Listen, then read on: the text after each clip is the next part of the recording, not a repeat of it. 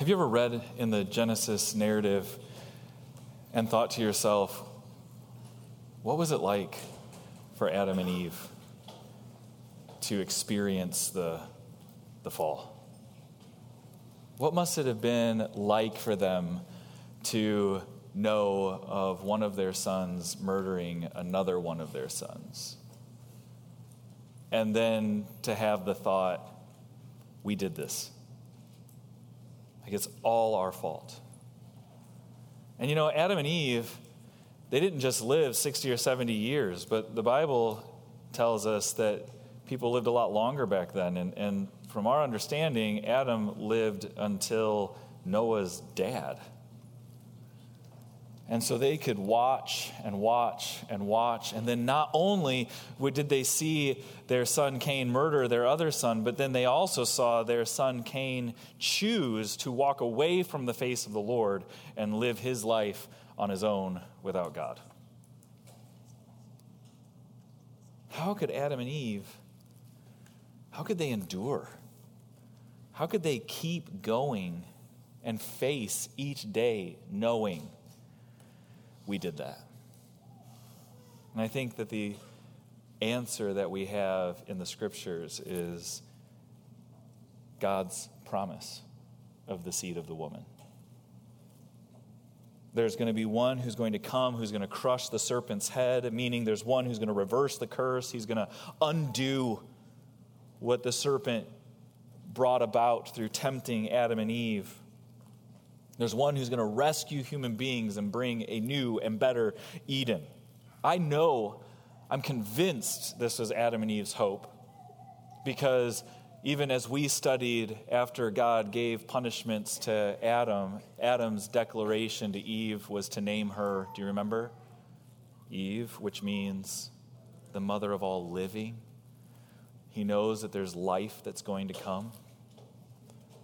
But then I also believe this to be the case because of what we're going to see in a little while from Eve's lips herself. There is hope and trust that there is a seed of the woman, there is a serpent crusher that's going to come.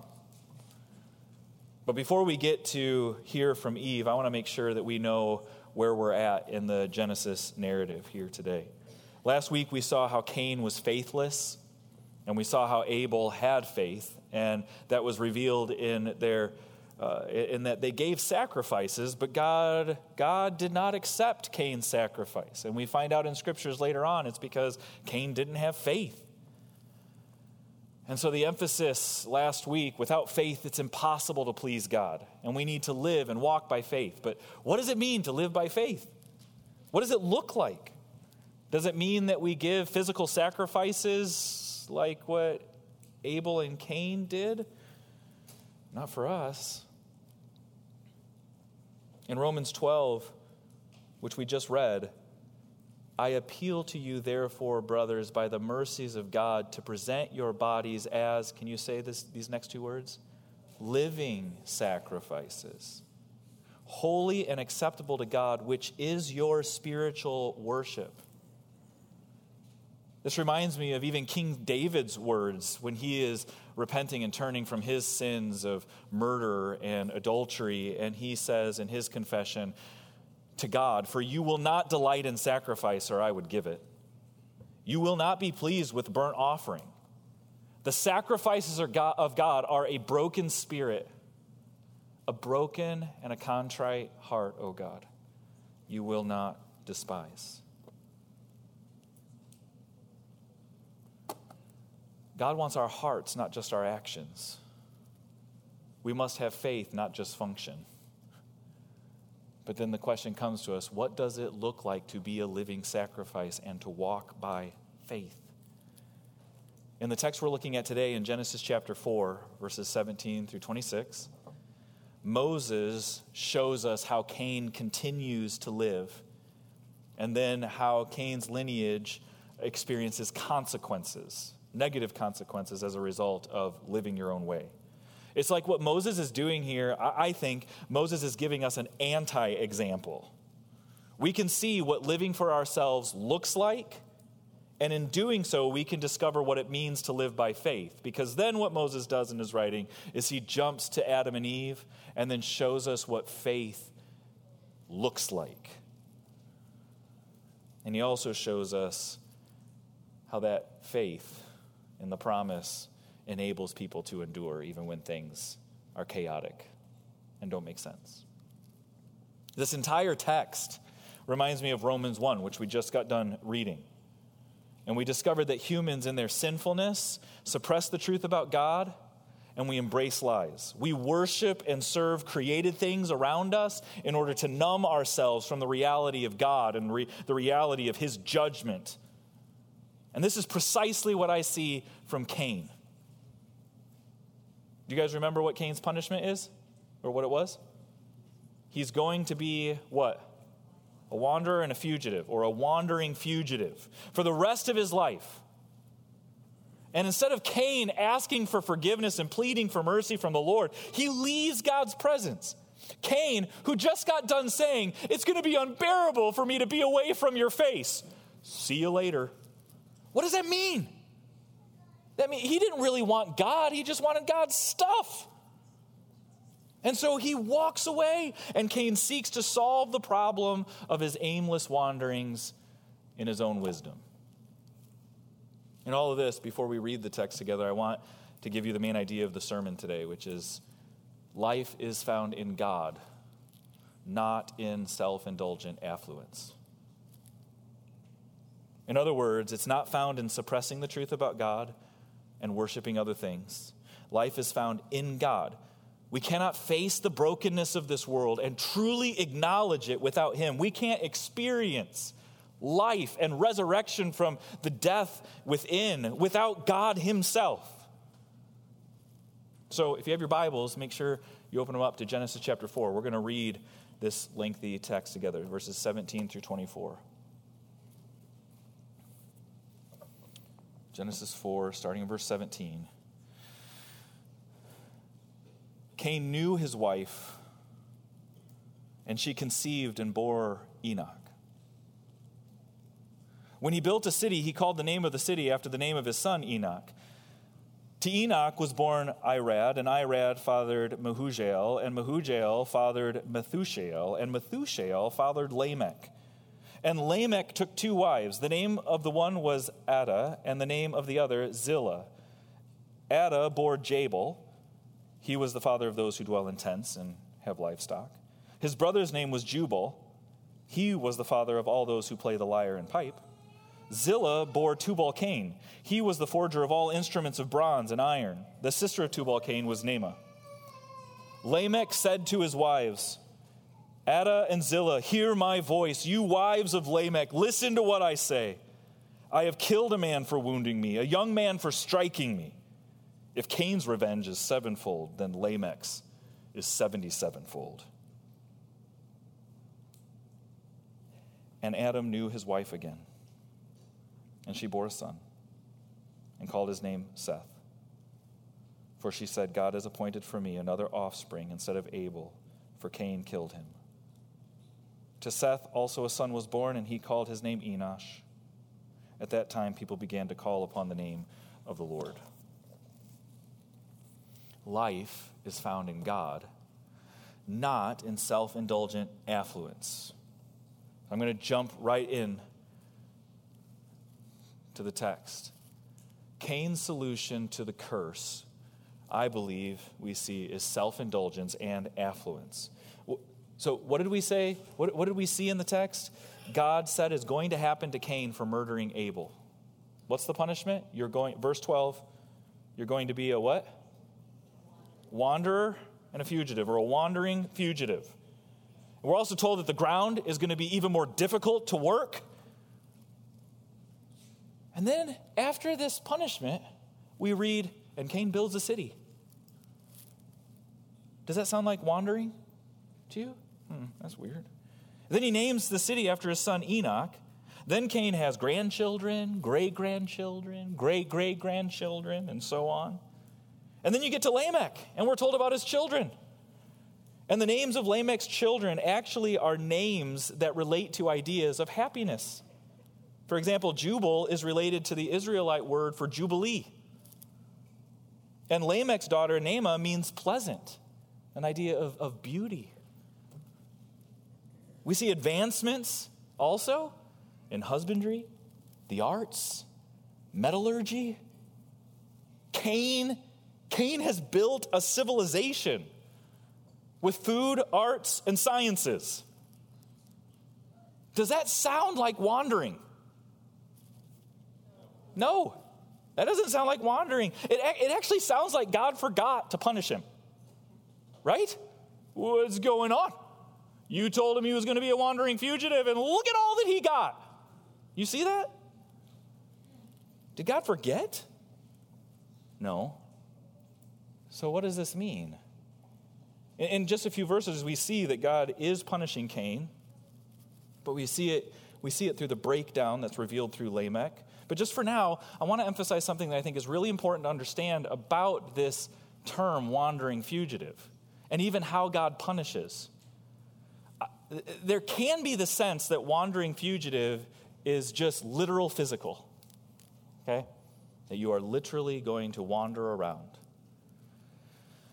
But I think that it had more of the spiritual sense to it. That there's a restlessness that's going to be inside of Cain that he's never going to solve for the rest of his life. Now, if you think I'm over-spiritualizing that punishment, I just want you to think about the previous punishment that was mentioned earlier with Adam and Eve. When God warned them not to eat from the fruit of the tree of the knowledge of good and evil, he said, in that day you eat of it, you will what? Oh, it doesn't just say die. Surely. Oh yeah, I remember. Surely. You will surely die. Did they die? Is that a trick question? They didn't die physically, but they experienced death. Because ultimately, death is separation from the mercy and grace of God, and the only way to be reconciled with him is through his grace and mercy to bring you back, to forgive you and to cleanse you. We've talked about this in previous weeks. Did Adam and Eve experience death? Yes, surely, in that day. Did Cain experience wandering fugitive? Yes. There's a restless void that's inside. And now, so instead of being tempted to just look at externals and say, wow, Cain's doing pretty good without God, we should be thinking about the spiritual realities. And I know that God has written this narrative on purpose because we as human beings tend to look at externals first, right? We judge books by their covers. We judge situations by saying, that looks pretty good. It looks like God isn't punishing. I think I should be able to do that too. But it's dangerous to evaluate people based on the good things you see in their lives. We can, but we do. And I'm sure maybe some of you, maybe many of you have had this situation in your life before in your own heart where you think, why is God blessing them and not me? Why does that person who's not following after God, why do they seem so happy and I'm miserable over here? Any of you ever thought that before? But all the stuff they have could simply be ways to numb themselves to reality. The reality that their hearts are empty. I think this is what God wanted the wandering Israelites to keep in mind when they read Genesis for the first time. They're wandering in the wilderness. There are cities that they're approaching. That seems nice. They're wandering in the wilderness and they're like, let's just go back to Egypt because at least we had food and slavery, but it's food. Why can't we be like them? Why does God seem to bless them? And yet, what God is teaching the Israelites is that it is better to have God and wander physically than it is to have physical blessings and be wandering from God. Did you hear that? God is better. God truly does satisfy so that whether we have plenty or we're in amazing need, we have God. A while back, I was listening to a song that from a group that my son Elisha listens to, and was refreshingly surprised by some of the lyrics in that song. And the song was actually confronting our current culture. This idea that it brings out in the song is that we just want to mask every pain that we feel. And earlier in the song, the lyrics state that our pain, our human pain, is deeper than what pills can solve. And so they're bringing out this spiritual need that the world can't fix. Then at a certain point in the song, we have these lyrics. They say, we're over-medicated, complicating every little issue. Push a new prescription for each symptom, or the sickness gets you. What do they mean when they say, or the sickness gets you? The sickness is that yearning, that understanding, that restlessness for something more. So let's push a new prescription, or the sickness will get you. Then the lyrics move on to give what seems to be a cultural mantra. If the fever isn't broken, double the dosage. Double the dosage. If the laceration's open, double the dosage. Double the dosage. And what the song is saying is, all the world can do is try to silence the pain of the soul. And that's what they continue to do. In our day, we're doing the same thing as Cain. Let's build this, let's do that, let's act this way, let's have this family, let's do this, let's have medals and food and arts and sciences, let's do all those kinds of things. This actually reminds me of recently, Tracy and I were watching a TV show. And in the episode, it got to a point of the show where they were beginning to emphasize certain things that were LGBTQ issues. And I thought about turning the show off, but I kept it on because I wanted to hear how the character sought to defend himself. And in listening, the character said something like this to another person in the show. They said, we all have this void in us, and we're all seeking to fill this void. And the only way that I can fill it is by living this out. And then the character went on and said, we can't totally fill the void, but we can at least try to fill it more. Does that make your heart ache to hear that? It reminds me of Ecclesiastes when the preacher writes, God has put eternity into man's heart. God has put it there. Everybody has it there, and we can't get rid of it. The temporal can't fulfill us. Only God can, but we will try.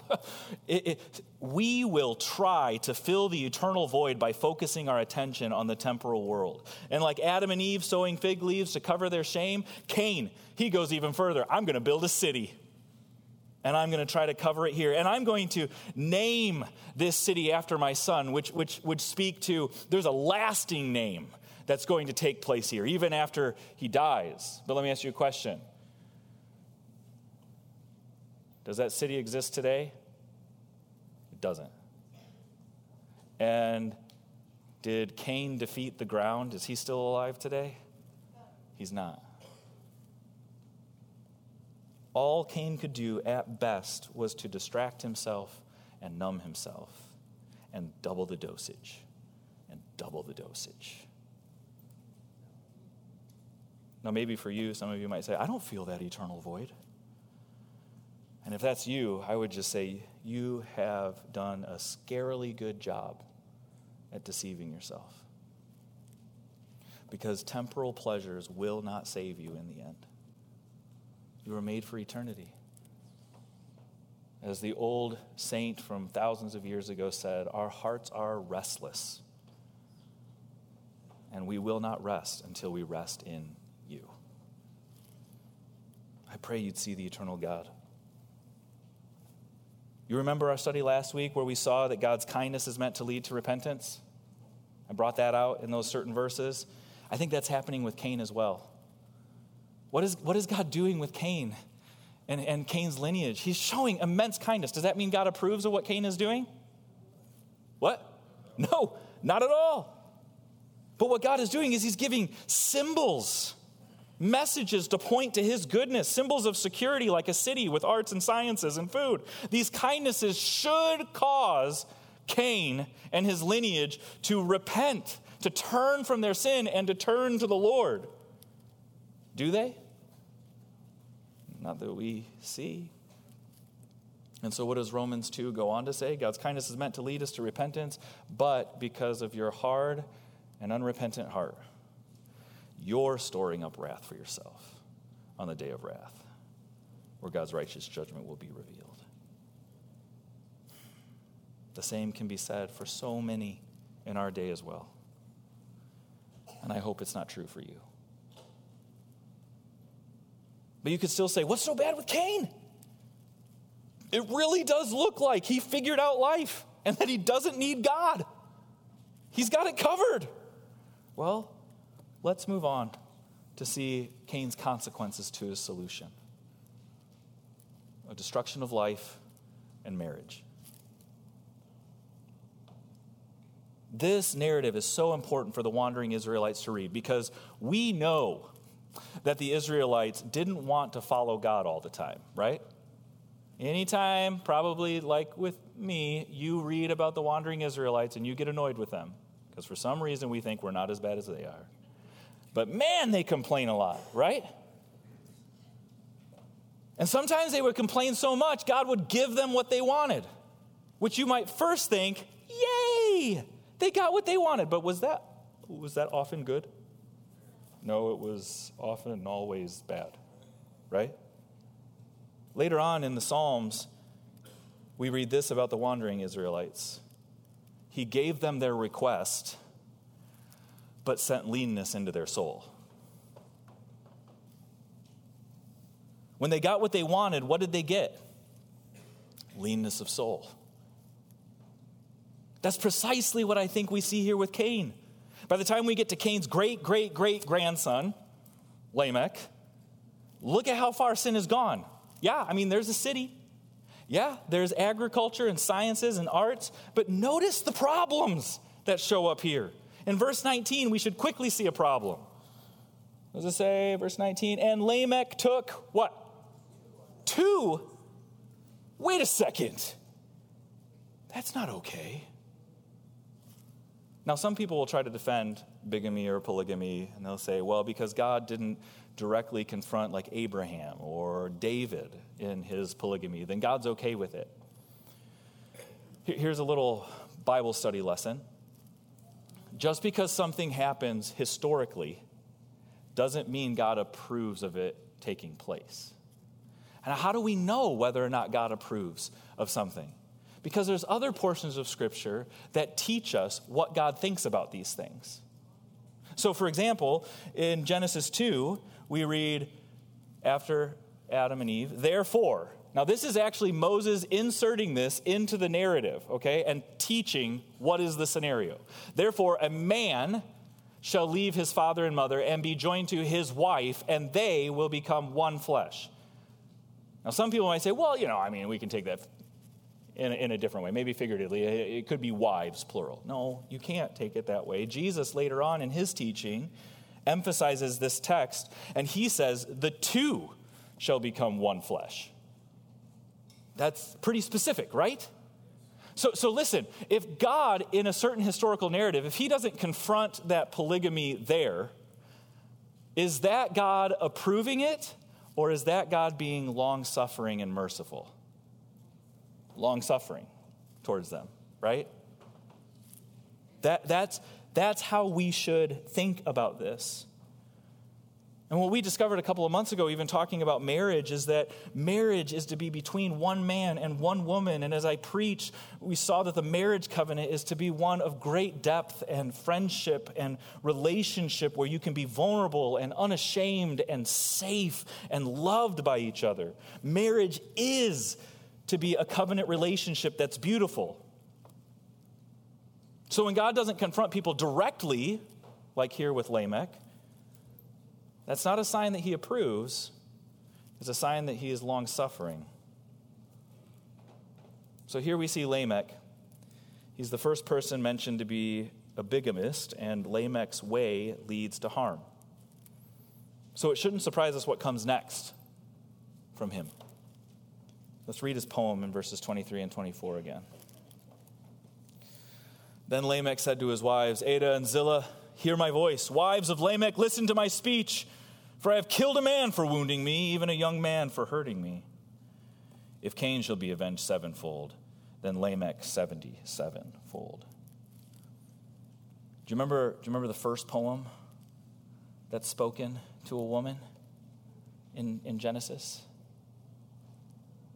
Remember how I kind of like jokingly saying, at last, right? This is at last, bone of my bones and flesh of my flesh. She shall be called woman, for she was taken from man.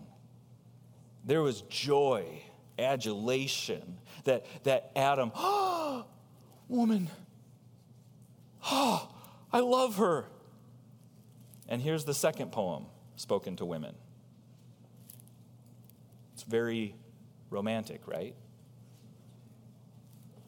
Not at all.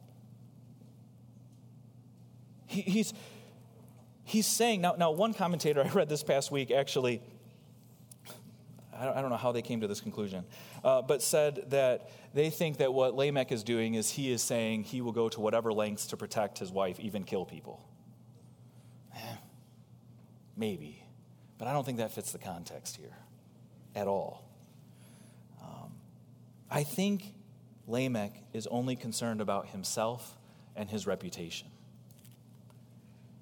He's going to protect his reputation at all costs. And how does he protect his reputation?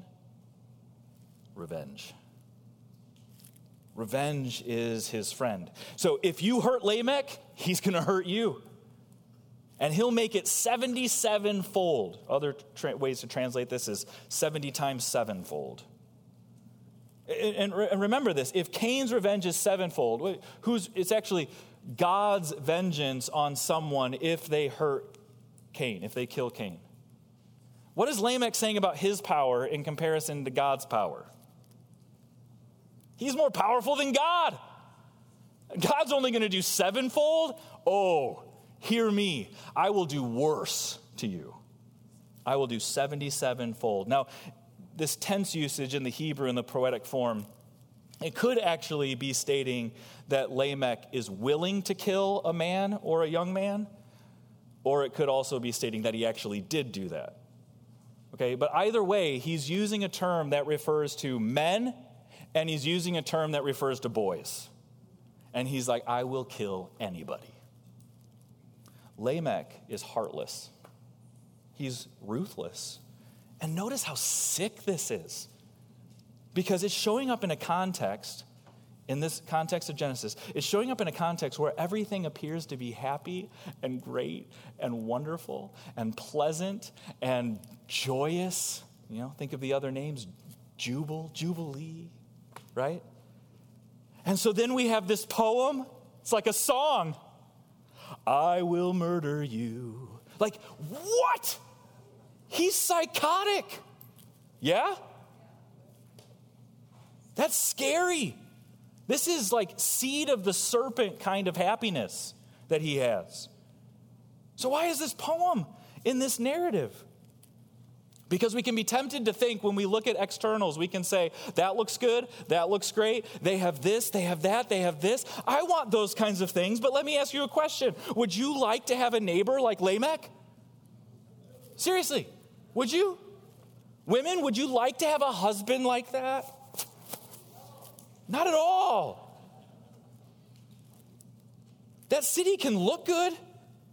They can have food. They can have arts. I don't want to live by people like that.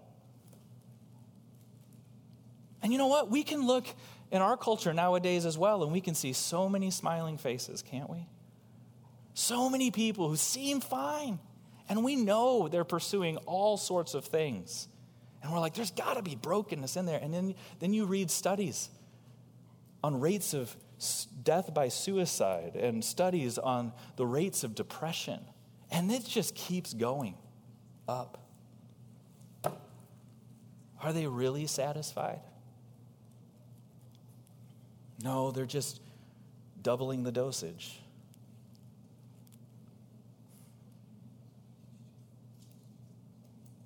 So again, the wandering Israelites reading this, they should be thinking, yeah, we might be physically wandering. We are. But if we have God, we're not wandering, because we have eternity set before us. Those people in those cities, they're the wanderers. They're the ones with the void. And that's what we ought to be thinking as well. If you have been saved by Jesus Christ, just like what the Apostle Paul, whether you face plenty or hunger, abundance or need, you can be content in all circumstances.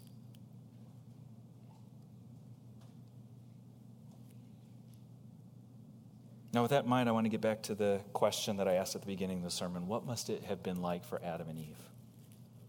How could they endure watching sin and rebellion over and over and over again? Let's read verses 25 and 26 again. And Adam knew his wife again, and she bore a son and called his name Seth. For she said, God has appointed for me another offspring instead of Abel, for Cain killed him. To Seth also a son was born, and he called his name Enosh.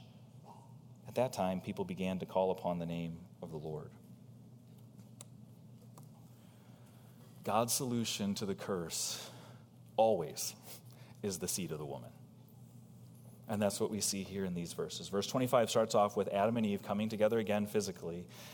And this creates a contrast, by the way, with verse 17, where Cain knew his wife. So Cain knew his wife, and he has descendants.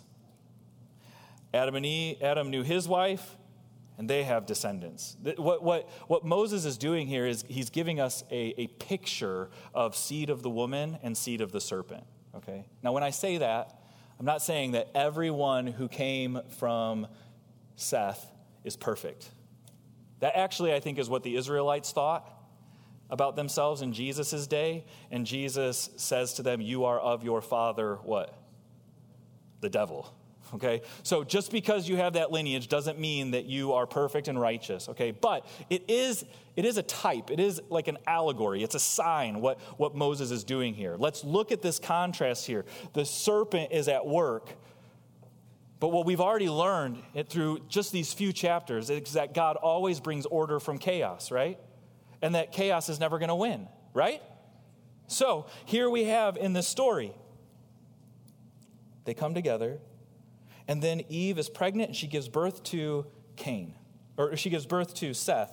Now what's intriguing here is that Eve, when she speaks of the birth of Cain, all she can say is that God has given her a son. But do you notice what she says here? God has appointed for me another, what? Offspring. Offspring. That's the same word that's used in chapter 2 for the seed of the woman. He's given me another offspring, another seed, instead of Abel. So what she's actually hoping in is that this promise of God is actually taking place. It has to take place because that's where her hope lies. Now, does Eve believe that Seth is the seed? I don't know. I'm not sure she does. But I think she probably hopes he is. But Moses, in his writing, quickly moves from Seth to Seth's child. So clearly Seth's not the seed of the woman, but the seed is coming from this line. You get that? The seed is coming from this line of the seed of the woman, of Eve. Someday the seed's going to come. The future serpent crusher will come from the line of Seth. And so I find Eve's words here beautiful. Gloriously beautiful. She is the one who ate from the fruit of the tree, but her confidence in living is not found in herself. It's found in God's promise. God's promise and God's forgiveness of her that stabilizes her more than her sin breaks her. Can I say that again? Her confidence is in God's promise and forgiveness that stabilizes her more than her sin broke her.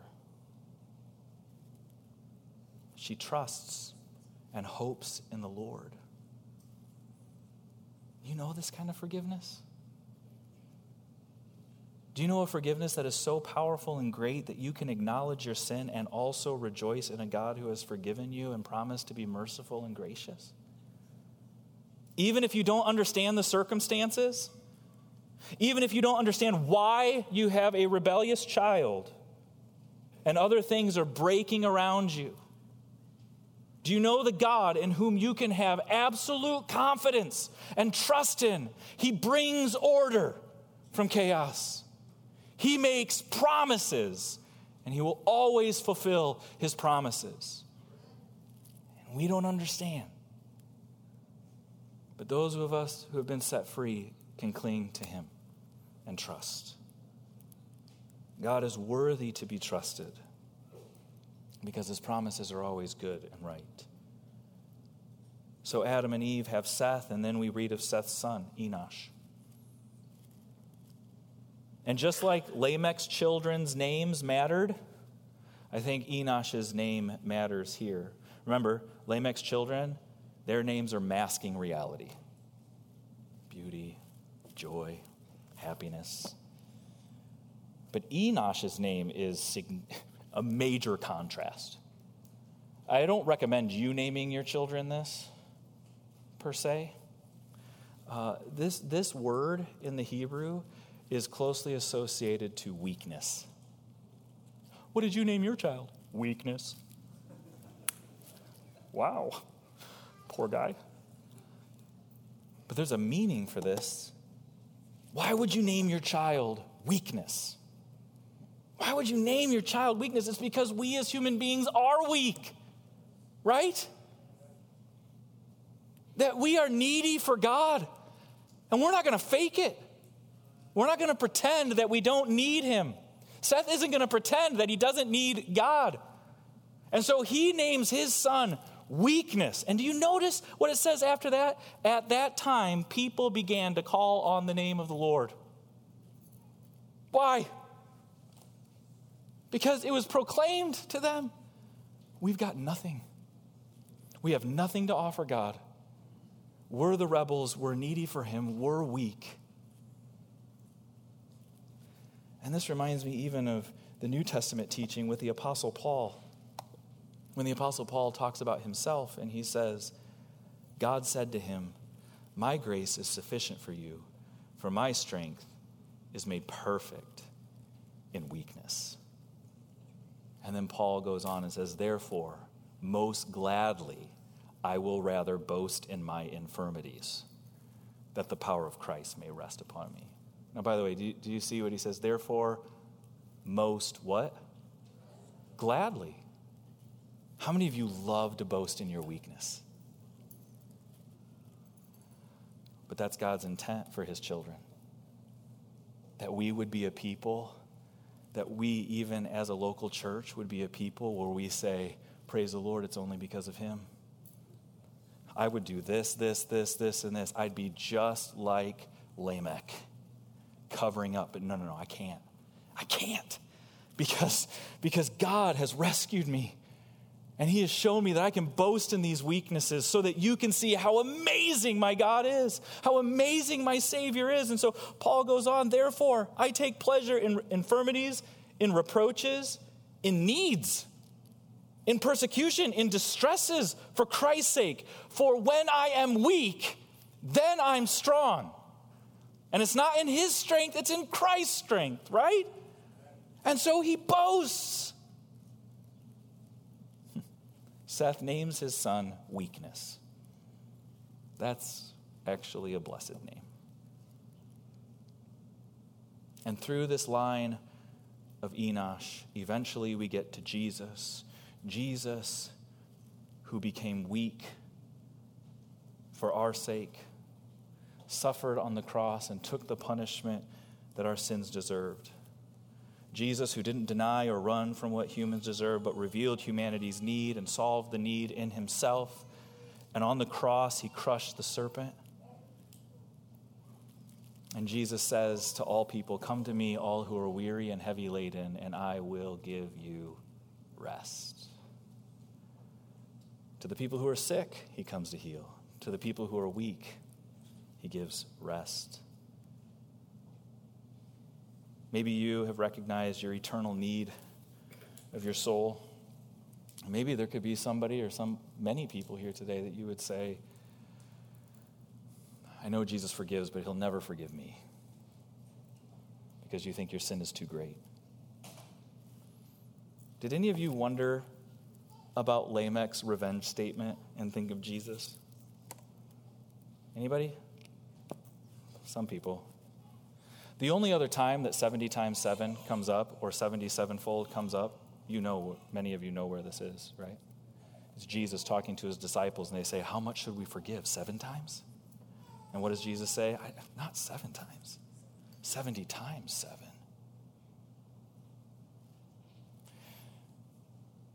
In our flesh, in our sin, we have it so ingrained in us that revenge is the way.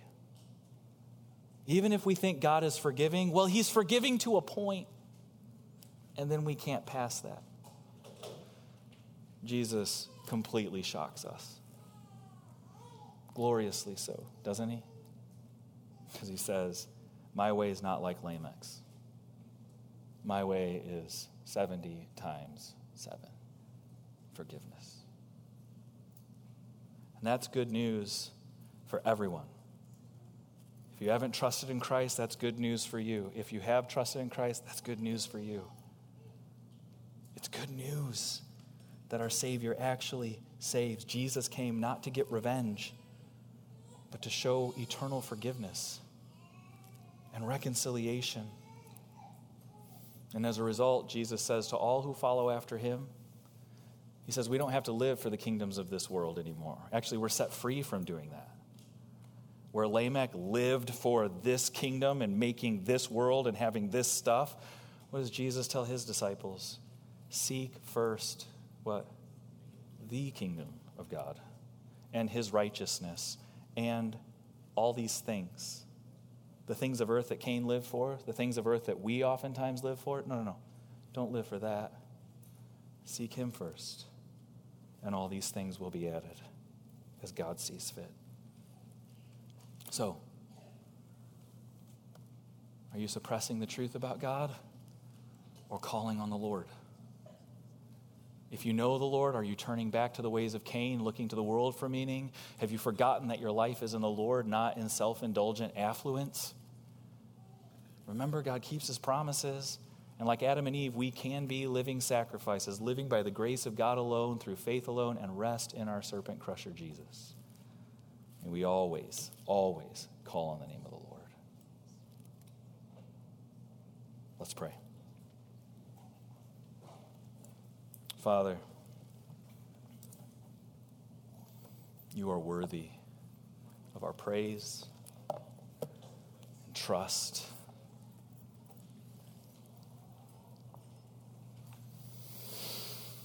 And Lord, I ask that you would work in our hearts and minds and souls to see and to embrace the realities of who you are, to not live just for the things of this earth, but to live for you, to know that our worth is not in what we own,